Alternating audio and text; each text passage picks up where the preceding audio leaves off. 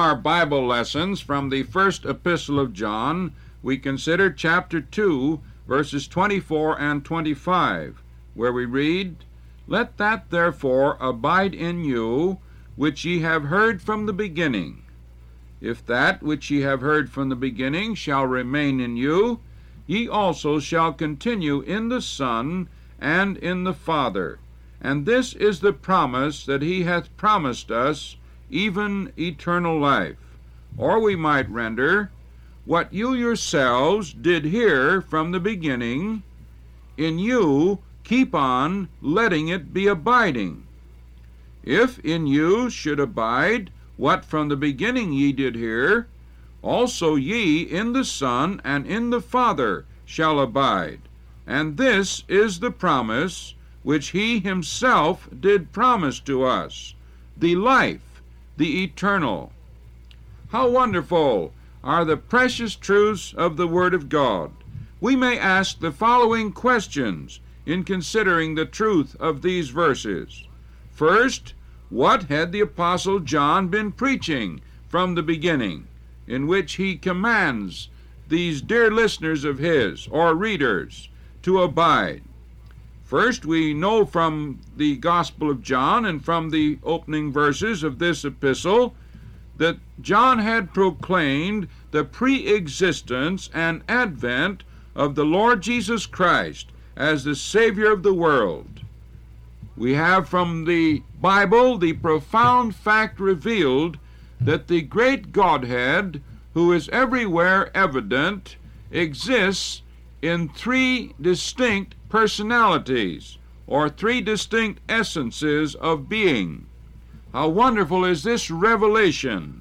It has the aspect of heavenly communion, which has existed forever and forever, and which shall continue to exist. And so the Apostle John, who was so near the Lord Jesus during his earthly ministry, and was so faithful in abiding in the presence of the cross, and risking his own life to be faithful to his blessed Master, went forth everywhere proclaiming the advent of the Lord Jesus Christ as the Savior of the world. Man had departed into sin. God, in great love, has desired to reconcile man to himself. This proposed great problems. It made it necessary for a profound sacrificial death of a substitute to take place. And so John affirmed the wonderful fact that the Lord Jesus came into this world as a manifestation of love to be that substitute. Then we may be sure that John proclaimed the great commissions that the Lord Jesus had left. We have in the last verses of Matthew's Gospel the command, "Go ye therefore and teach or make disciples of all nations, baptizing them in the name of the Father and of the Son and of the Holy Ghost."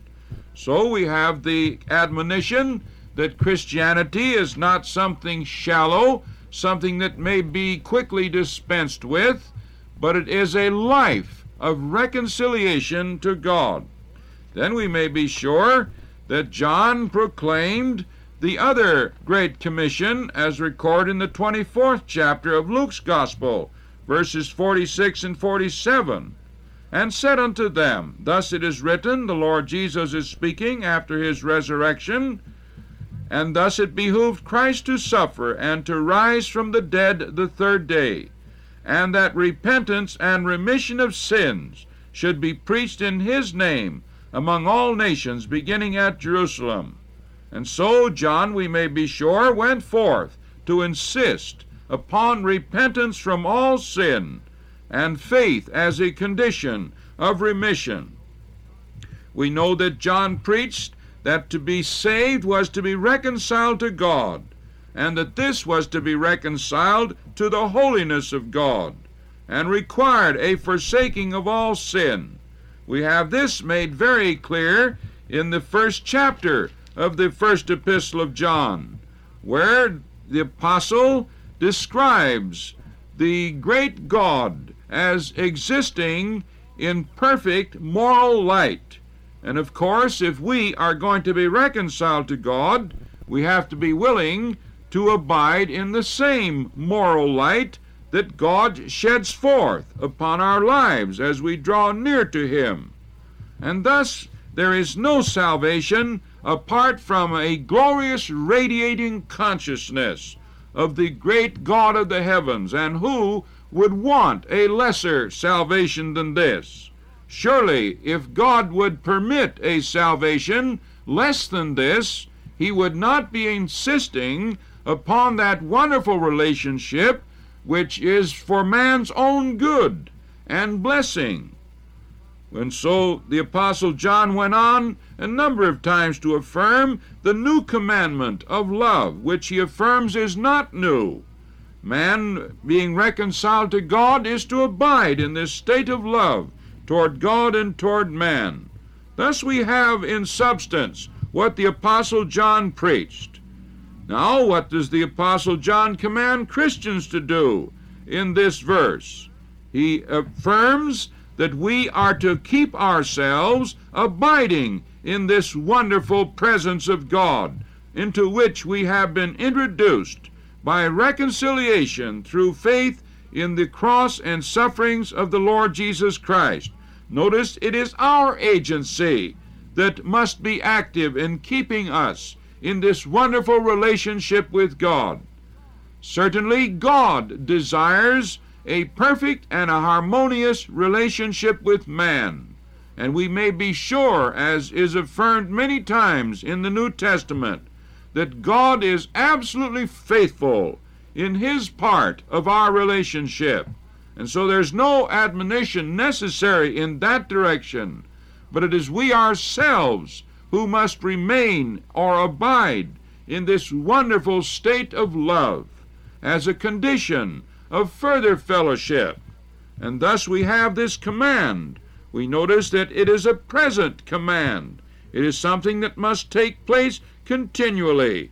It is to receive all the truth or the moral light possible, and to accept its reflection upon our own lives, and be willing to have our lives changed by the grace of God, realizing that the great God of love is a God of wisdom, of profoundness, of unspeakable moral beauty, of every desirable trait that we could ever conceive in the very elevated concepts of our minds. And so to abide in such a wonderful atmosphere is the most desirable thing in the whole universe for man. And so man must maintain this attitude of love or benevolence toward God and toward man. And he must not do this once, but he must keep on continually doing it. Now, what does the apostle say results from this constant abiding in the moral light and love of God? Think of these wonderful words: "Ye in the Son and in the Father shall abide." Can anything surpass these profound words when we think of the greatness of God as evidenced by scientific discoveries, and the profoundness of the love of God as manifested through the gracious sacrificial death of Christ, and the many bestowals of benevolence that we are daily conscious of? How profound the thought that we mere mortals, with our tiny perspectives and our isolated lives in one part of this great universe, can have the experience of the presence of the great God within our hearts. Surely this is the most glorious description that has ever been put in the language of men. We read in the 14th chapter of John's Gospel, and verse 23, these words: "Jesus answered and said unto him, If a man love me, he will keep my words, and my Father will love him, and we will come unto him, and make our abode with him."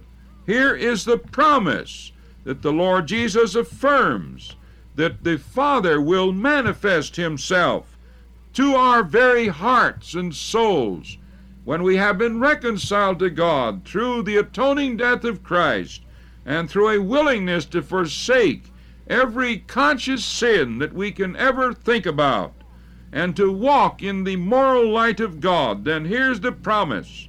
And not only this, but the Lord Jesus also, in his glorified state, will manifest himself to us.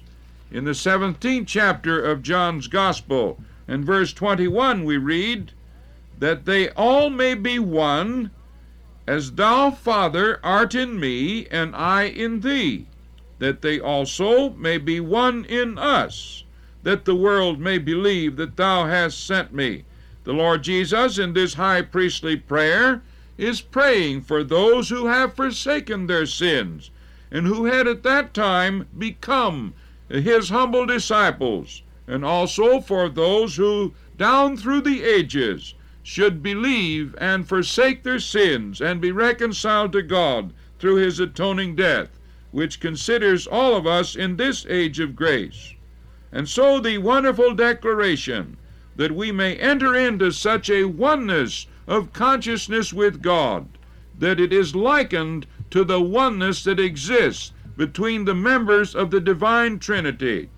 Now, what evaluation is placed upon such a life? We have the wonderful statement that it is the life. How conclusive, how wonderful, how profound.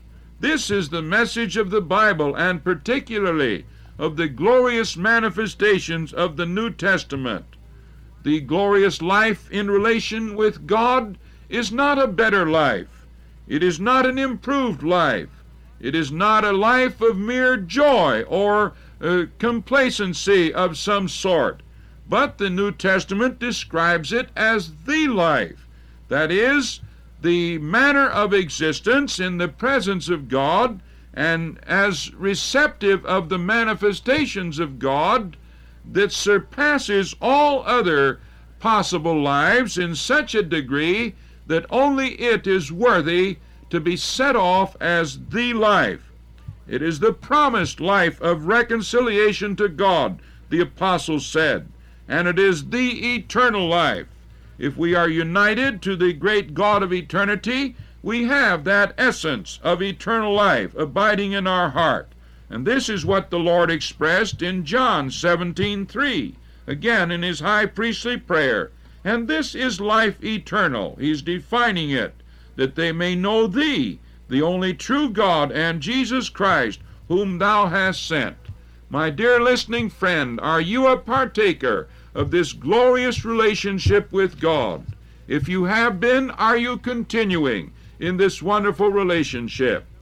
Our Heavenly Father, we commit these words and these promises from thy word unto the hearts of men, oh, that many may receive them this day, and may abide happily in thy sweet and loving presence. In Jesus' name, amen.